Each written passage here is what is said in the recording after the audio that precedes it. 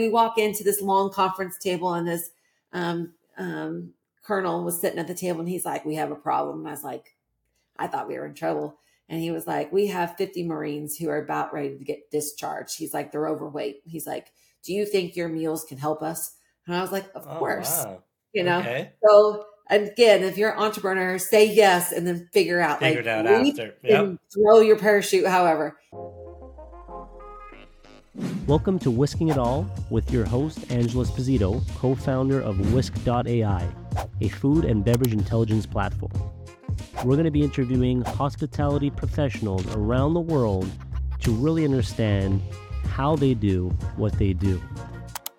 Welcome to another episode of Whisking It All. We are joined today by Evonne Varady, founder or co-founder at cleaneatz.com. That's Clean Eatz, E-A-T-Z or Z, depending if you're Canadian or American.com.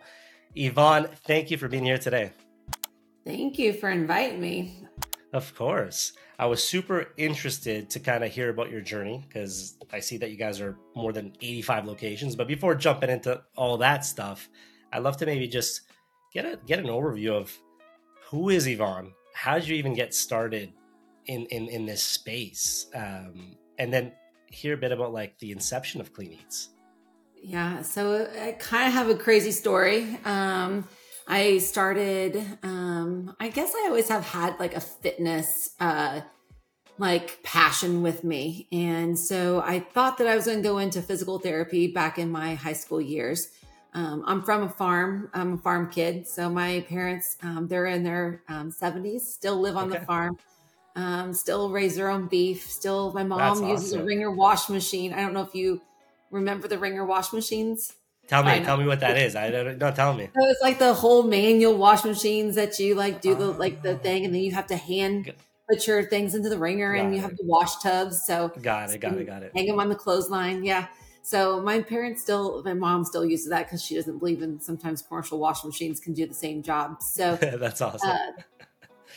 I mean, now looking back on things, like I was like, we were poor, so obviously I didn't think about that as a kid.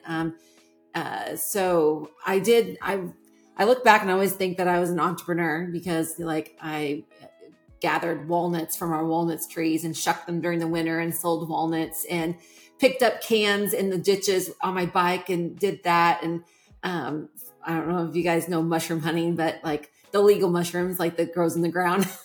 Right. Stuff, and would go mushroom hunting in the spring and sell them to people at the bar and stuff. So I look back on it now and I was like, oh, that I always was maybe on this path. But I was starting in health and fitness. I really wanted to be a physical therapy. And that was the year that they changed it to a 5-year master's degree. Oh. And so we went toward the school. And then when we sat down with the counselor, my mom got the bill of what it was going to cost for one semester. She was just like, hey, we can't do this. So she signed me up for x-ray school. So I became an x-ray tech, and I still kind of did like my little fitness stuff on the side. Long story short, I got melanoma. Oh, and by like just a fluke finding it. So they end up cutting the melanoma off the back of my leg.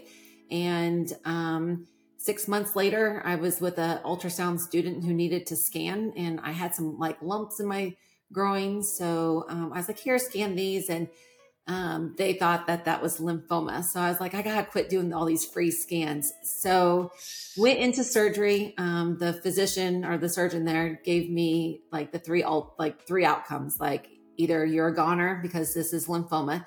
We're going to take the lymph nodes out and you're going to be like probably lymphedema in your legs, or you're going to be fine. And I was like, okay. So when I came out, I didn't see, like I was expecting tubes in my legs and stuff, and there wasn't any, right? So every time I'm like, oh, I'm a goner.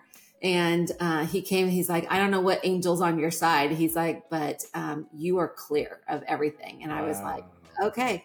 So he was like, you just got a second chance to life. You better go live it. And at the time I was kind of doing a little bit of kickboxing instructing on the side. And I had a group of women in my fitness class that they just could not lose weight. And so I set them down one day and I was like, why can you not lose weight? In small town, population of 600 people, we had a McDonald's on one corner and a Hardee's on the other corner. So as soon as they left my fitness classes, you know where they were. They were right through the drive-thru. And so, I mean, I know it's cliche and all, but you just can't out-exercise a bad diet, right? So I set them down on a Saturday in the room, and I said, at this time, I was kind of like meal prepping, which was back in 2006. So yeah, no one even heard of meal plan companies back then. So I was like, hey, ladies, if I like make your meals like I'm eating, would you guys do a 6-week program with me? And they're like, sure. So at the end of 6 weeks, all of my ladies had lost weight. And before I knew, this redhead in town was meal prepping and training people at this local gym, which it wasn't even a gym. It was our hospital who we used their physical therapy department to train in. So that's how it was just old school back then. So so when I got all this second chance of life, I was like, man, I just really want this meal prep thing to take off. So I walked into my x-ray job and I quit. I ended up getting divorced because I was not happy. I had 2 daughters at the time. And I was like, what am I going to do? So my mom's like, do you have a theory? And I was like, I think I'm going to take this meal prepping business to like and open a cafe. And she's like, okay, they all thought I was crazy. They're like, you left a pension, you left insurance, you left a steady income. Like, what are you thinking? And I was like, I don't know. And I think the best entrepreneurs is like, you're willing to leave everything behind and go pursue your future, you know? No plan B in the works, always plan A. Exactly. Yeah.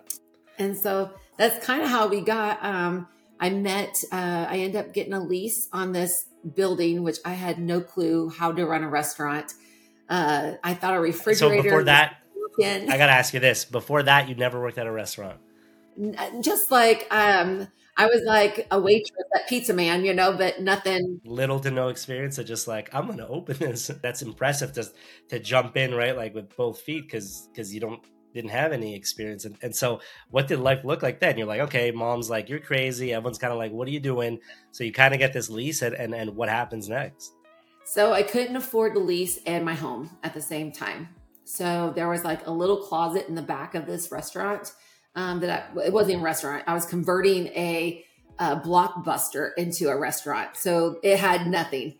And so there was a little closet in the back and I was like, okay, this is where I'm living. So I made me a little living quarters in the restaurant.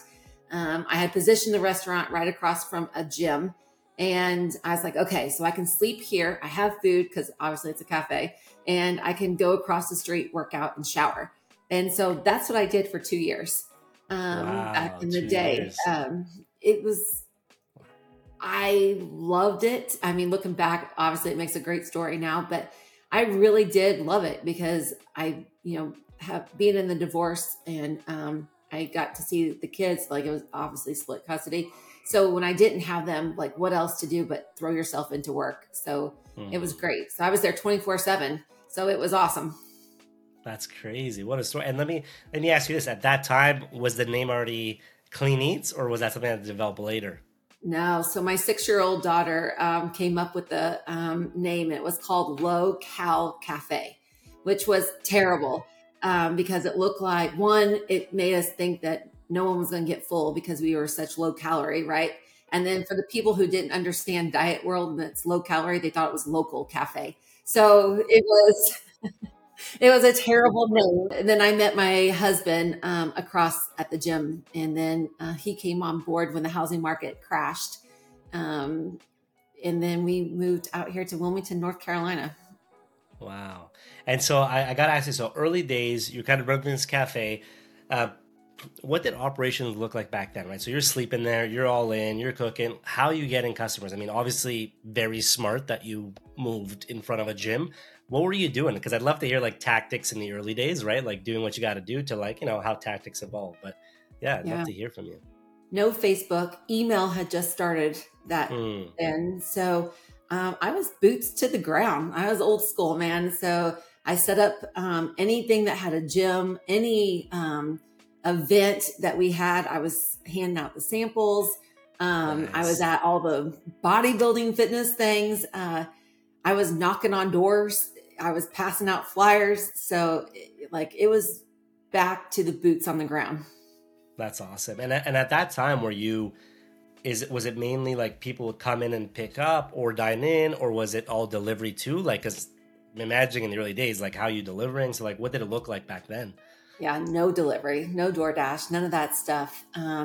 I was texting. Remember flip phones?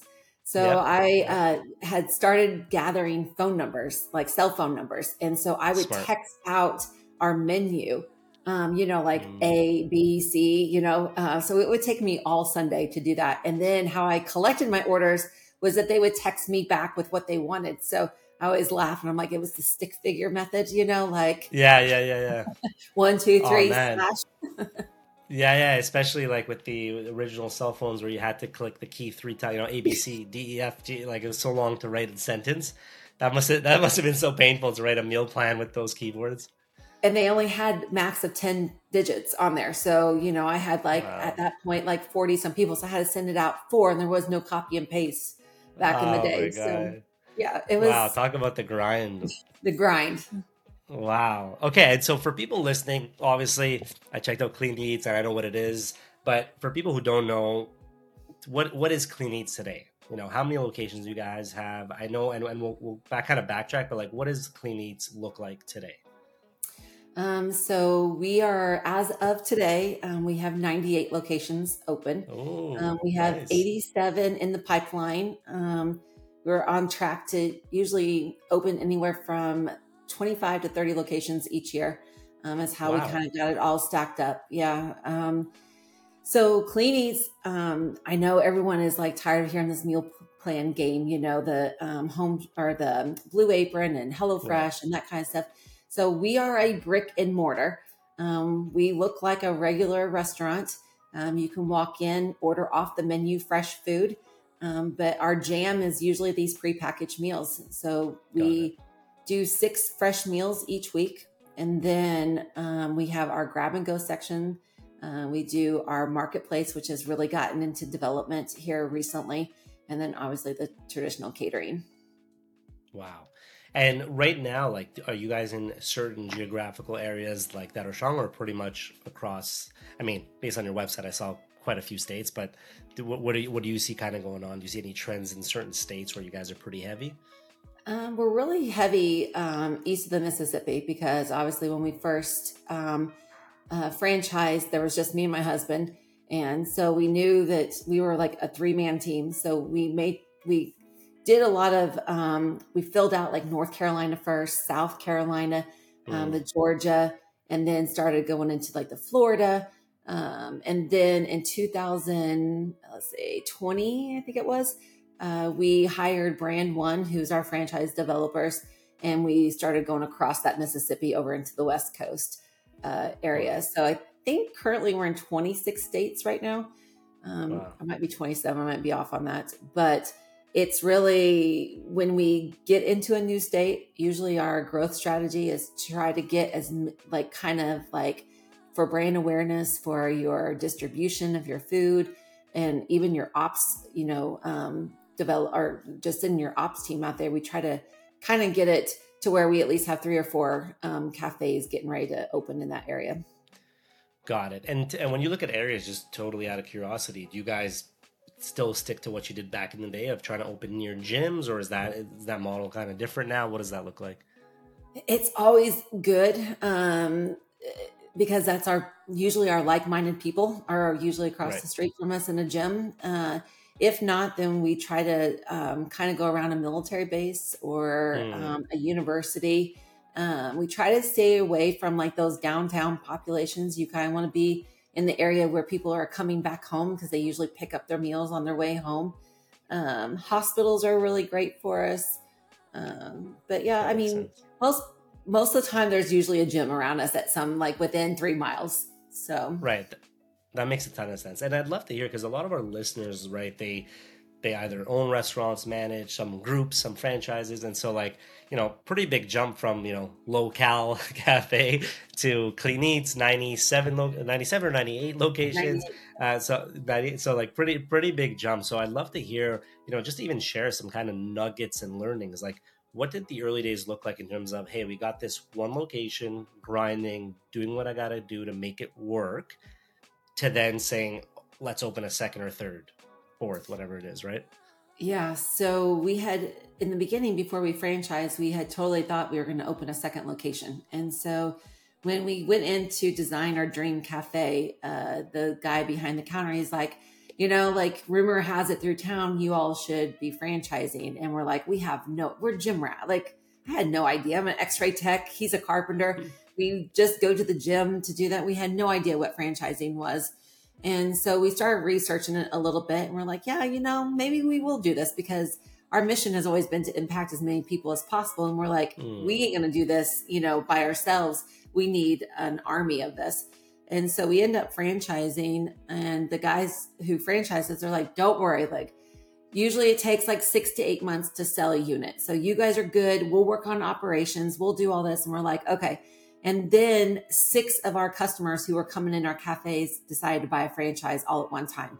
So we really had to get everything in order fast. And if like, I don't know, I mean, people have strengths in operations, people have strengths in creativity. And like, I could operate the cafe, but it was so hard for me to get everything out of my head onto paper and then make everyone understand what I was trying to talk about, So that was a really big learning curve for us. We joke with the 6 owners who are still in our system, because I would send out text messages with like the new recipes for the week, your operation manual, I mean, I'm like sitting here texting this, like we had no clue, like, and thank God they were so, forgiving with us, and they worked with us, and they all, like, one of them was a cable guy, so he had no idea what franchising was. So all 6 of them had no idea what franchising even meant either. So we were all kind of learning together with this.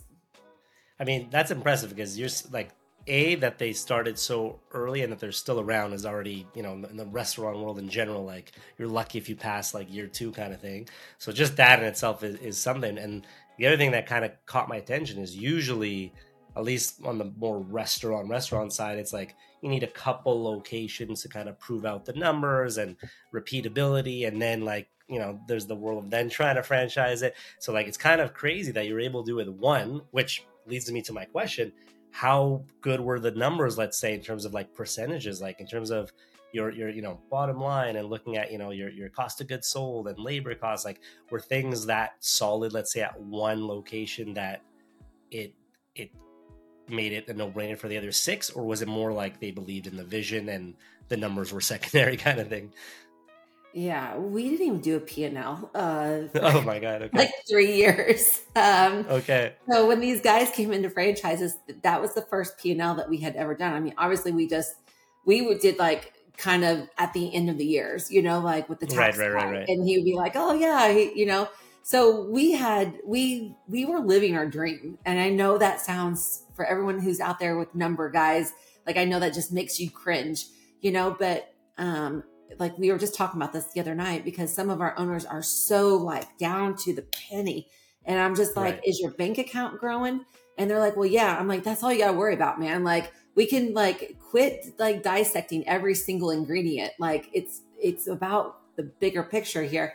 And so we kind of laughed about it yesterday, because I'm like, as long as we had 20,000 in our account, and then we're like, okay, well, let's get 25, let's get 30, And so that's how we did our success. And, at the end, like, that bank account was getting up to 80, and the tax bills started coming in a little bit higher because we were making more money. And so then when they franchised us, they deep dived into everything, so that was kind of, yeah. And I don't even know what the numbers were at that time. I'm like the food girl. So my husband's like the black and white, number. Yeah.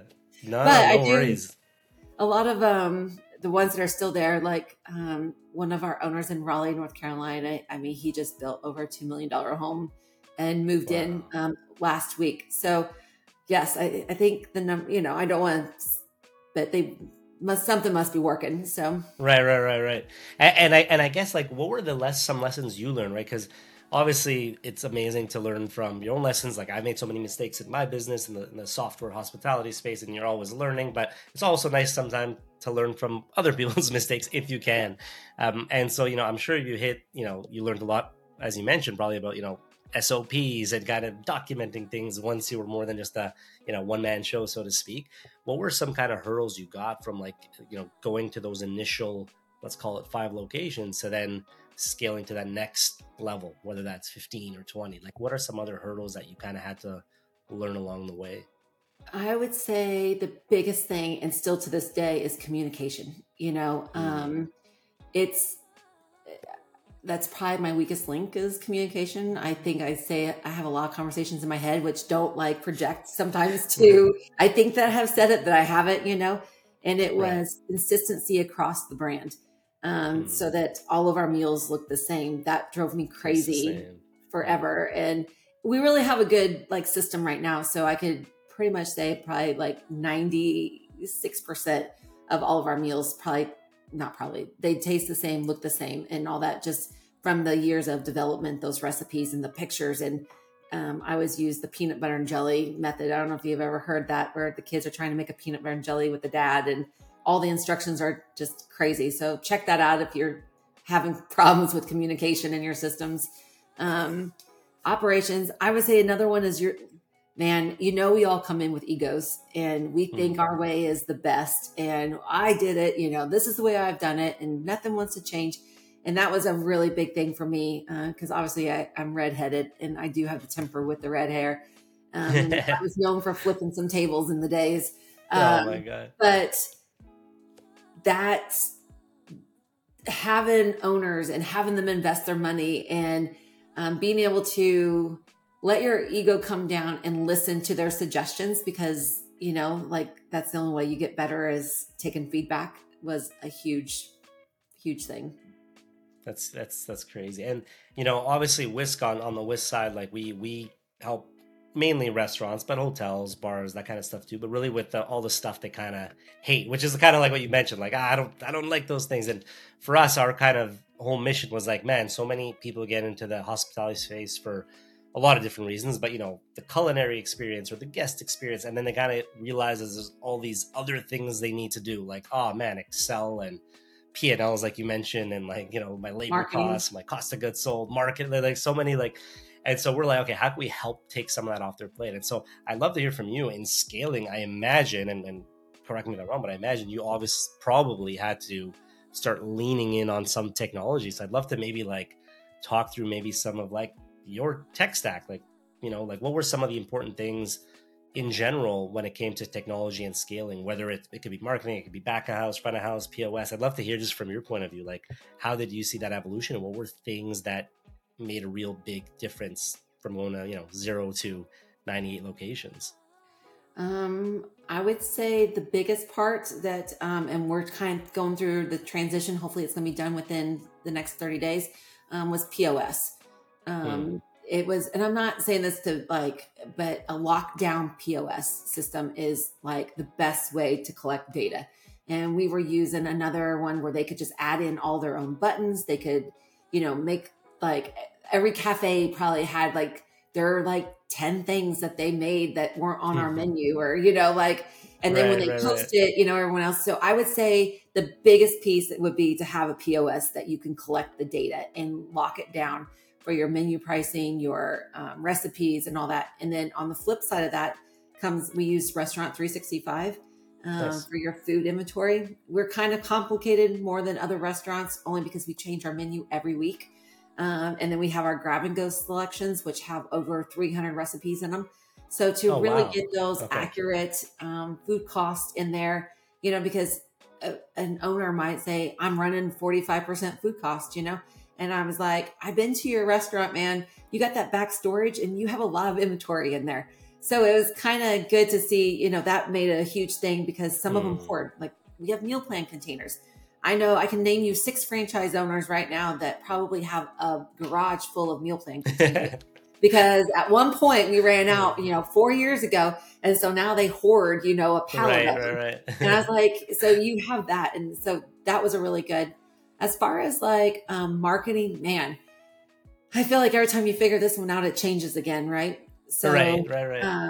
We use Marvia. We support them with all the graphics. Again, our menu changes every week. So that's 6 new pictures that got to be uploaded, the meal plans, emails, and all that.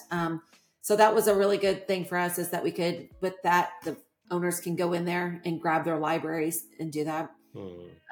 Communication, I just said, Frame Connect was a good one for that. That way we can all share the same post that, it gives them a platform to talk to each other on that.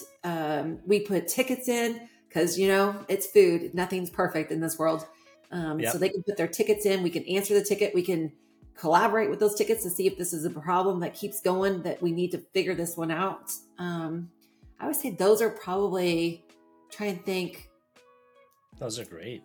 Yeah. Yeah, it's great. It's great. And the POS, I think that probably will resonate with a lot of our audience, because it's, when you have one place, two places, pick your preference. And I'll be honest, we integrate with 60 point of sale. So I hear the best and the worst of the same thing. So it's come to a point where it's like, there's a lot of personal preferences where someone will say this X POS is my favorite, and then someone else will be like, oh, that same POS is the worst POS I've ever used. So really it's a preference. But to your point, once you do start scaling, we see like there's less options, because you do need that POS that can have like the centralization, and you want the POS items to be the same so you can analyze the data, and not everyone to have different modifiers and different SKUs, and then it's so hard. So that kind of stuff of being able to centralize and push and control pricing like starts becoming quite important. So that makes a ton of sense.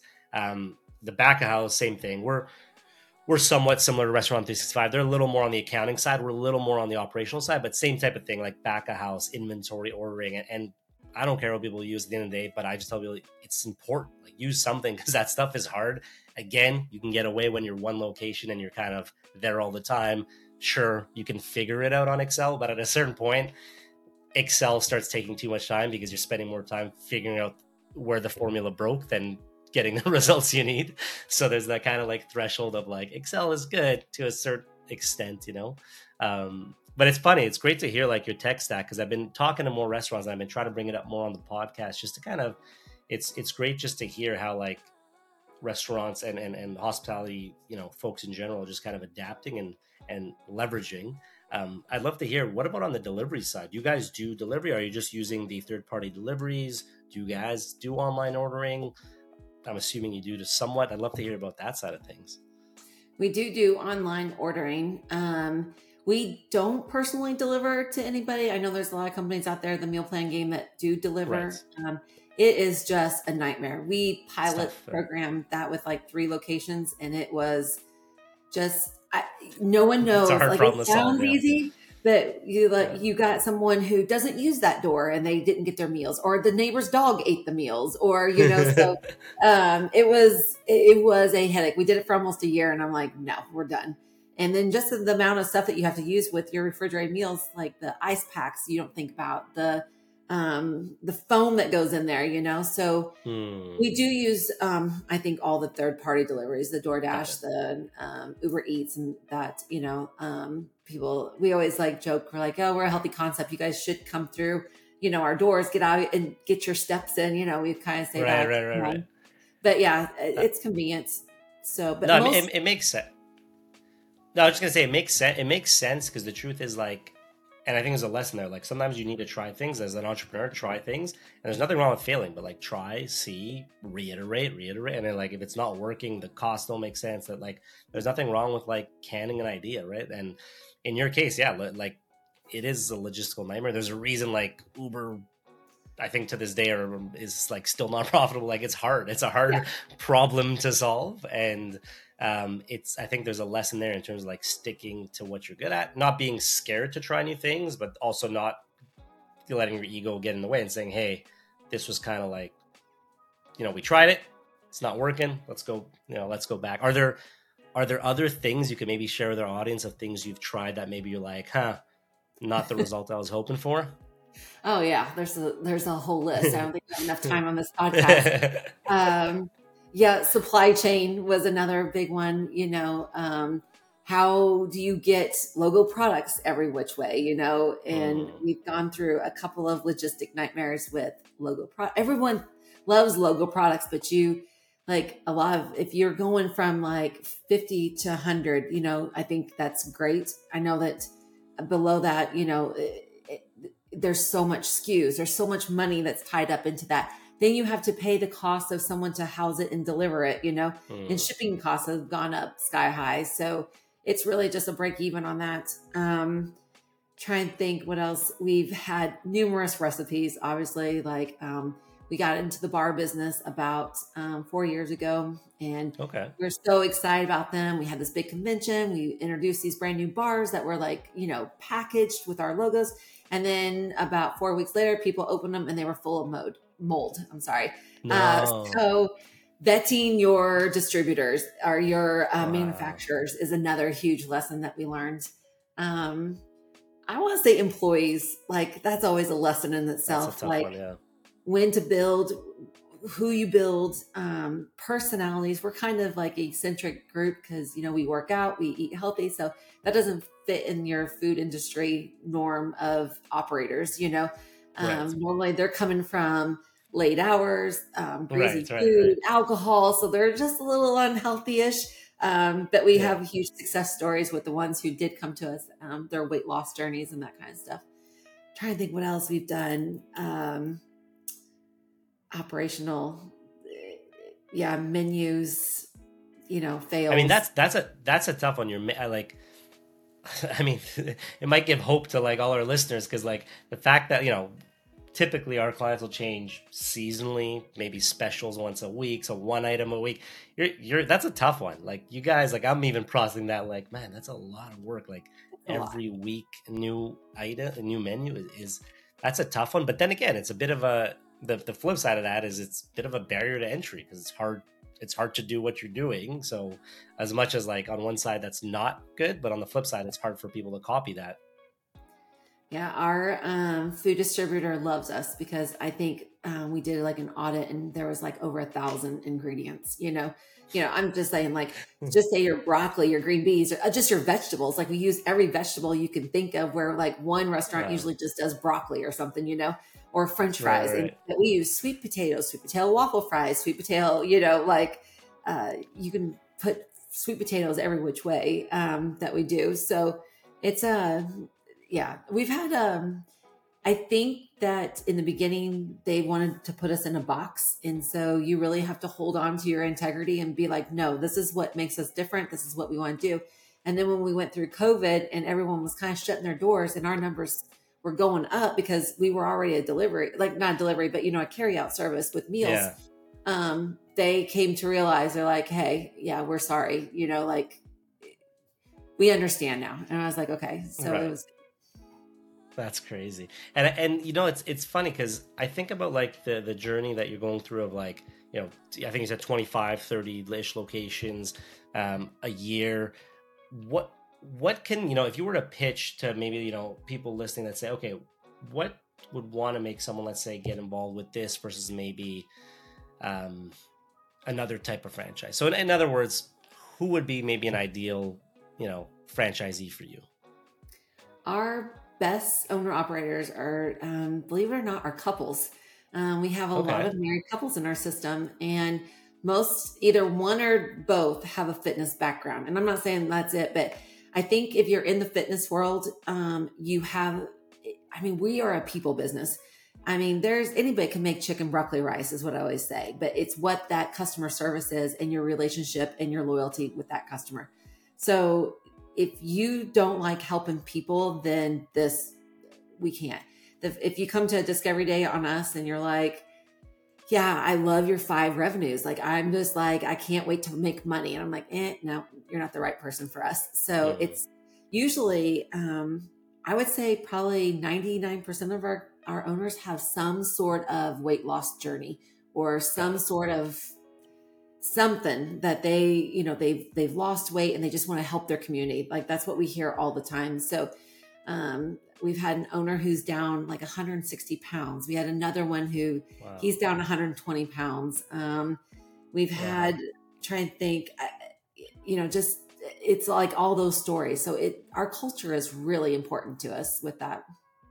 That's amazing. And I think that's something that's interesting about your specific kind of world is like, and I mean, really it should be in more places, but kind of marrying the two sides of like, business, making money, but also kind of enjoying what I'm doing and like living a healthy lifestyle. Because there's a lot of ways to make money, but some will take years off your life kind of thing, and high stress. And not to say like any business has a certain level of high stress, don't get me wrong, but to hear people losing weight, living a healthier lifestyle, and like, well, you know, being able to own and operate a successful business sounds pretty enticing. I'd love to hear, like, you know, you spoke about, you know, a lot of couples. That was actually a question I wanted to ask you, right? Because a lot of people will say, you maybe sometimes hear, you know, like, don't go into business with family. Or so I'd love to hear your take on how has it been. It could, I know, it could be a blessing, could be a curse, but I'd love to hear your experience and what you say to like working with your, you know, partner, or working with your husband. How has that been, and any lessons you can share? Yeah, it's he, like, yes, we work great together. And I think the reason why, because we're such yin and yang, you know, like I'm rainbows and unicorns. Or I always say he's black and white and I'm 50 shades of gray. So I always, and that you laugh because you like, you know exactly what type of people we are. Like I'm over here looking at butterflies and unicorns, and he's like systems, procedures, like, you know, his commas or whatever. I'm like, whatever, you know, I'll text him. But I think, two reasons why couples work together, because if you know anything about the restaurant business, you know that this is, I always say it's a baby. Like you are up with it and it's vomiting on you 365 days, 7 days a week, like 24 hours a day. And it's good to have both of those people to go in with you, because then you don't catch heat when you go home and, you know, an employee called in sick and you got to come in. Like, no, you both want to be there, you know? So I feel like time value, it's great because you're both invested in it. And then I think the things that go wrong is when that you both have the same personality. So if you both want to be in the back of the house, there's usually always, our couples are usually one wants to not be in front of people and the other one is a total people person. So one does all the operations, one does like kind of the customer service. And that's how me and Don were. I cooked because I love to cook, and he did all of our front of the house customer, you know, interactions. So yeah, but it's the couples who want control, like they are both control freaks. Similar, does not right? Work. That's interesting, and obviously, like you have, you know, there's weight to what you're saying, because you've been at this since 2011, I believe. Yeah, 2010. So you know, 2010. There you go. So you know, 13 years, what is that? Yeah, 13 years, almost 14 years. So like it's not just like, you know, we're not hearing someone who's been in business with their husband for 6 months saying how you guys work well. It's you know, 10 plus years, over a decade of doing this, and you know, 98 locations, and building a real business, a real system. And I think there's probably a lesson there to even not only shed it to, you know, couples, but I guess I would even say partnerships in general, because when you were talking about that, it was making me just think in general, like a good partner usually is pretty complementary, right? Like there's similar skills in the sense of like maybe, you know, intelligent, this, that, but like it makes sense. Like usually a good partner is complement to you. If you both have the same skills, it's kind of, there's a redundancy there of like, oh, we're both really strong in marketing. Well, who's doing finance? Who's doing operation, right? You're gonna fight. So that's a good tip. That's a really good tip. That's awesome. And what's next? What's next for you guys? It sounds like you guys are on a good trajectory. You're impacting lives, not just financially, like from the franchisee point of view, but from the end consumer point of view, you're impacting their health and their life. Adding 20 plus, 25 plus locations a year. What's kind of like next steps for you and your husband? What do you guys want to achieve? Well, the first one is to reach 100th location. So I'm really tired of being called an emerging brand. So I want to be, what do they call? I'm going to lose my established. I want to be recognized as an established brand. And I've heard like, you kind of get some recognition after that 100th location. So we're 2 away. So I'm so excited about that. Awesome. I think we'll hit it by the end of the year. So let me ask you this, since you know this goes out to a lot of people, so we could do a quick shout out. We need 2 more people. How do they reach you? If someone's interested, this is probably a good quick segue. If someone is interested, they're hearing this story, they're like, yeah, I'd like to learn more. How can they learn more about the franchise opportunity, and what's the best way to kind of get there? Cleaneatz.com, and that's, like he said, a Z at Eats, and then at the bottom page it's franchise. We have a whole franchise page, so just fill that out, and then send it in. And We'll have our brand one on the other end, and they reach out, talk to you. And if everything goes, they think you're a good fit, then you come in here for a 2-day interview with us. And we meet you. And, we always say your head and your heart have to align with this brand. And if it doesn't, then it's fine. Like, we're just not right. But if both of those align, then we love to have you join the family. Awesome. So you guys heard that. Clean Eats with a Z.com, and then franchise at the bottom. So that sounds great. And who knows, maybe you'll be store number 100. That's pretty cool. Yeah. So that's awesome. And then, sorry, to go back to the vision. So obviously, getting this message out, hitting that 100. Tell me more. What's next for you guys? So then, it's getting, everyone, to reach 100, I know it's not easy, but like things change. And so I think another little secret to franchising is you always think that you're bigger than what you are. So if you're at 100, we're operating like we have 150, or you're operating like you have 200, because in the franchise world, I feel like everything moves at a snail's pace, So when you realize that you've outgrown everything, it's almost too late. So if you start preparing yourself like you're operating at a bigger scale, then usually all your systems that you put in, but it's really tightening up our systems, procedures on that. We are opening our corporate headquarters next month. So we have a huge training facility here in Wilmington, North Carolina, along with another cafe that we're opening so that we can train them in that. And then my mission, which we have our convention next Thursday. So we've been doing a fundraiser for September. September is childhood obesity, and being a farm kid with unhealthy options in that community, getting made for my mom put me in husky boy jeans to go to school in because I was a little chubby kid. And so it's been a mission of mine to bring back the childhood, just have a voice for those kids. And so we did we're in the process of doing our first fundraiser, and we partnered with Camp, if I mess his name up, I better get it right, Pocono in Virginia, or in Pennsylvania, I'm sorry. And it's like a camp where kids can go there and get help for 8 weeks with their nutrition and their exercise. And so that's awesome. Huge for us. We're hoping our first goal is to raise $50,000 this, within this 4-week period. So I think we'll come really close to it. So give them back to the community. I just keep making us better, keep making us the gap between our competition just a little bit bigger, getting more brand awareness out there. I don't think you can ever get enough brand awareness in your market. So right.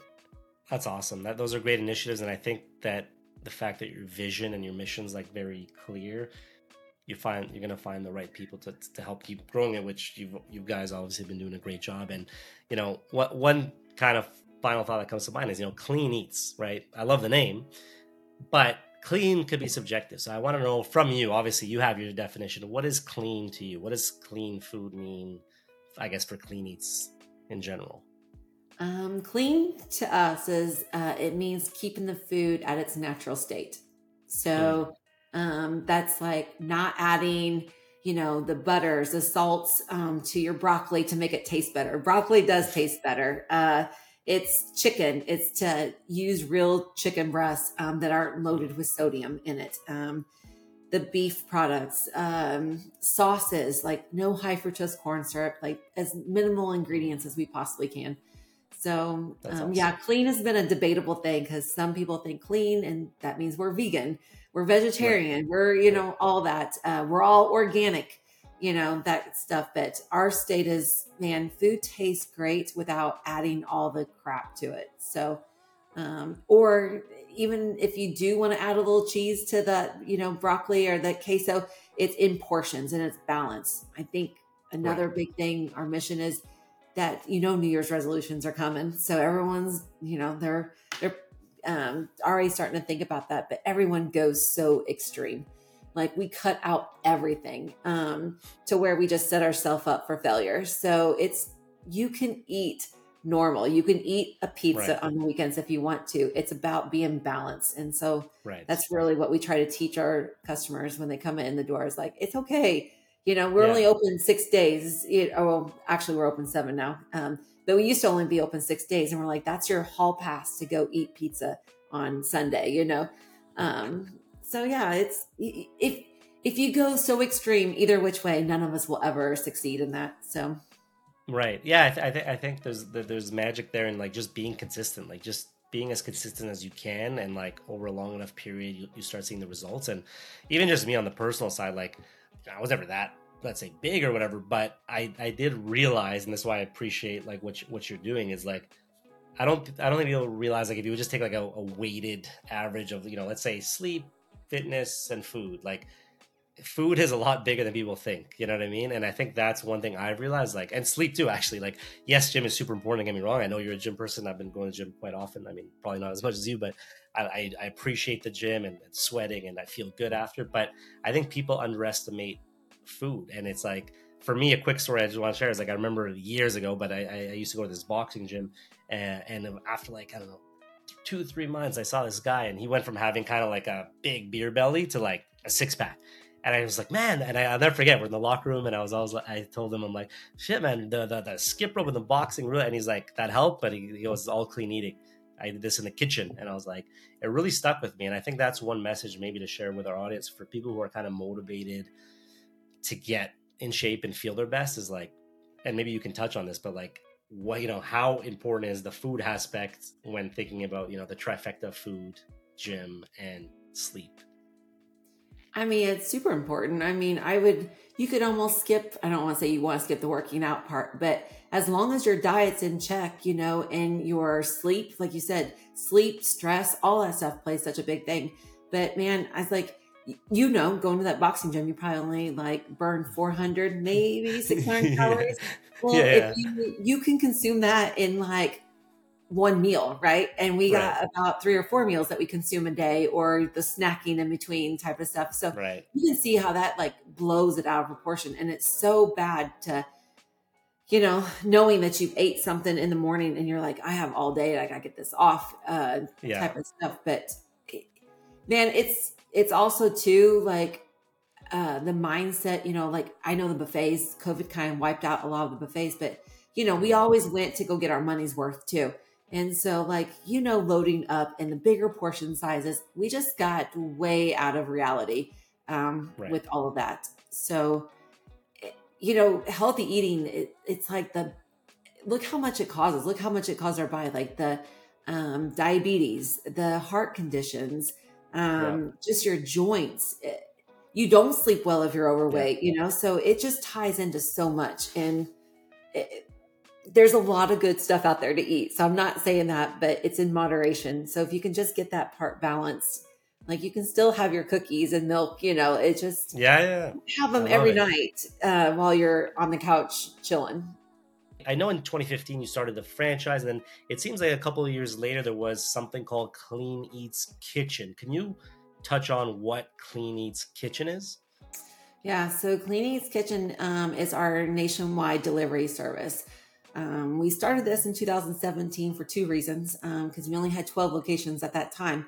So in order to get our franchise owners a great food contracts, we had to become a little bit bigger than what we currently were. And also for national branding, we couldn't act like we were bigger if we couldn't supply to all the states. So the kitchens, we have 4 of them. There's one in Salt Lake City, St. Louis, Missouri, and then 2 here in Wilmington, North Carolina. They are all USDA inspections and FDA. And what makes that kind of cool is, well, not cool. Like we have an inspector in our facilities at all of them every day. Wow. Which is great because it's like you guys who order meals with the little bugs on them, like you should know that they really do come in and inspect your product and make sure you're using the proper ingredients, make sure it's safe for the consumers to use. But yeah, it's really grown. COVID was really good to us. We picked up a lot of Medicare contracts. The Meals on Wheels were paused, so we took over most of North Carolina's Meals on Wheels to the elderly. We have a lot of NBA contracts. We just did the G League last year. We're on the Olympics this year to sponsor, I think, the women's basketball, gymnastics, and soccer, maybe. I think soccer. And then what's really cool, like we're in Wilmington, North Carolina, which is Jacksonville, North Carolina, which is Camp Lejeune, which that's our Marine base. Tons of Marines go out there. They called us up one day and asked us for a meeting on base. And so we were like, okay. And so I had no idea. Like, look, we were two gym rats. I was in booty shorts, crop top. I did not meet their dress code whatsoever. I have been kicked out of the base once time for the dress code, but they let me come back. So anyway, we walk into this long conference table, and this colonel was sitting at the table, and he's like, "We have a problem." And I was like, I thought we were in trouble. And he was like, "We have 50 Marines who are about ready to get discharged." He's like, "They're overweight." He's like, "Do you think your meals can help us?" And I was like, "Of course." Wow. Okay. So again, if you're an entrepreneur, say yes and then figure it out after. And throw your parachute. However, my husband kicked me underneath the table at the time because he's like, "When do you want?" Or I said, "When do you want them delivered?" He's like, "Monday." This was Thursday. And I was like, "Yeah, gotcha." And so I did get a bruise from underneath the table kick. But that was like the best contract ever. So just because you said yes, by the way, all 50 Marines passed with flying colors and none of them got discharged. Wow. And so that created an alliance with us and the Marines super quick. So now we are in every Marine base in the U.S. So if you go on the things, the MCXs, we're all there. And then Japan reached out to us probably at the beginning of the year. And our first shipment just arrived last week with 10,000 meals over to Japan. Wow. So that was super cool. We're hoping it works. And then we would go into all of the bases overseas. So kind of cool that your meals were on a shipping container heading over. Yeah, that's a huge milestone. And I think, to your point, there's a lesson there, because I feel the same way, and I'm sure a lot of entrepreneurs do, is like kind of, like you said, jump off and then figure out how the parachute works. And, sometimes it backfires, but most of the time it'll lead to something. And to your point, you took that risk. You're like, oh, we'll figure it out. First of all, it's crazy that all 50 passed, like 100% pass, yeah. I think speaks to something. So congrats on that. But then the fact that it led to these bigger contracts, and now you're, in most of these bases, so like, that's huge. So to our listeners, I think sometimes take that leap of faith and figure it out as you go. It's never going to be perfect. And if you feel like it's perfect, chances are you waited too long. I was laughing because I just talked to our original lady who helped us, like if you saw our operations back in 2017, you would totally laugh. Like, again, you figure this out, you wing it until you make it. And you just just put your head down and just keep going. But I was talking to her the other day, and she's like, "You guys still are our number one seller besides alcohol and tobacco." So I feel pretty good about that. That's amazing. Well, look, that's great. So that's really cool. So cleaneatz.com, and then you got Clean Eatz Kitchen. Clean Eatz Kitchen, you guys do a lot of big contracts, but Clean Eatz Kitchen, just to be clear, can it also be just for like individuals? Like if I wanted to order from Clean Eatz Kitchen, can it? Okay. Yep. Okay, so that's awesome. So you kind of got these two arms. Yep. So I know it sounds like we have a lot, but there's only 98 locations, and that people still don't even know who we are, right? So Clean Eatz Kitchen just lets us get our word out there, and it's great. Those of you guys who are franchising and who are looking for leads, because they usually eat our product, and this was a great marketing tool to get new leads in to buy franchises. Awesome. So I would say probably at least 60% of our leads that come in for franchising have ordered the Clean Eatz Kitchen or saw it somewhere, and that's how they found awesome. it. So that speaks volumes, which is great, because that means like the customer now wants to become a franchise, which speaks to believing in the product, believing in the vision, which I think is a great way to build up that franchise. So kudos to you, because that's super smart, and I think that'll create a stronger network of franchisees. Yeah, so that's a red flag too. If they haven't ate your meals and they want to buy your franchise, true. It's too easy to get a meal in your hand these days. So we're just like, if you haven't ate our product, can you even believe in it? So that's a big thing for us too. That's amazing. Well, thank you for sharing that. So cleaneatz.com, again, Eats with a Z, and then Clean Eatz Kitchen as well for delivery. And it's really cool to hear that you're getting these really big contracts. So congrats. I'm excited. We got to celebrate when you get to the 100th location, 2 away. I don't know what you're doing, but I'm there. Count me in. I want to celebrate with you guys. So you're that'll invited. be a A nice milestone. Amazing. Thank you. I love it. And then maybe to wrap things up, for people listening who are, restaurant owners, they're figuring it out. They're maybe in their early days. Any kind of words of wisdom, like you've done it, you're still doing it, but you've gone from jumping in with both feet and sleeping at the venue to where you are today. So any kind of looking back, sometimes I think it's easier to connect the dots. So when you look back, any kind of words of wisdom you could maybe share with some of our fellow entrepreneurial listeners? Oh man, I would have to say, back to kind of like, there's no plan B. Like if your heart and your head aligns with this and you have a vision and you have a mission, then there should be nothing that stops you. Like it's the work ethic. I know we've all kind of lost a little bit of that. I feel like, it's taking chances. It's being able to lay everything on the line, knowing, because if you can't lay everything on the line for your business, how do you expect someone coming in who wants to buy your franchise to lay it all on the line? Following your gut. I have a really good gut. My gut speaks to me a lot. And I mean, that's a real thing. So trust your gut. Keep your integrity. There's a lot of snakes out there that make it very convenient for you to bend your principles. And that's all you have is your word and your integrity. So make sure those stay intact throughout this process. I love it. I'm turning that into short. That was a great snippet. So thank you for sharing that. Once again, we're here with Evonne, co-founder at Clean Eatz with a Z.com. And for those interested in hearing the story, we're going to be posting this on all our social channels, YouTube, Instagram, TikTok, Facebook, you name it, LinkedIn too.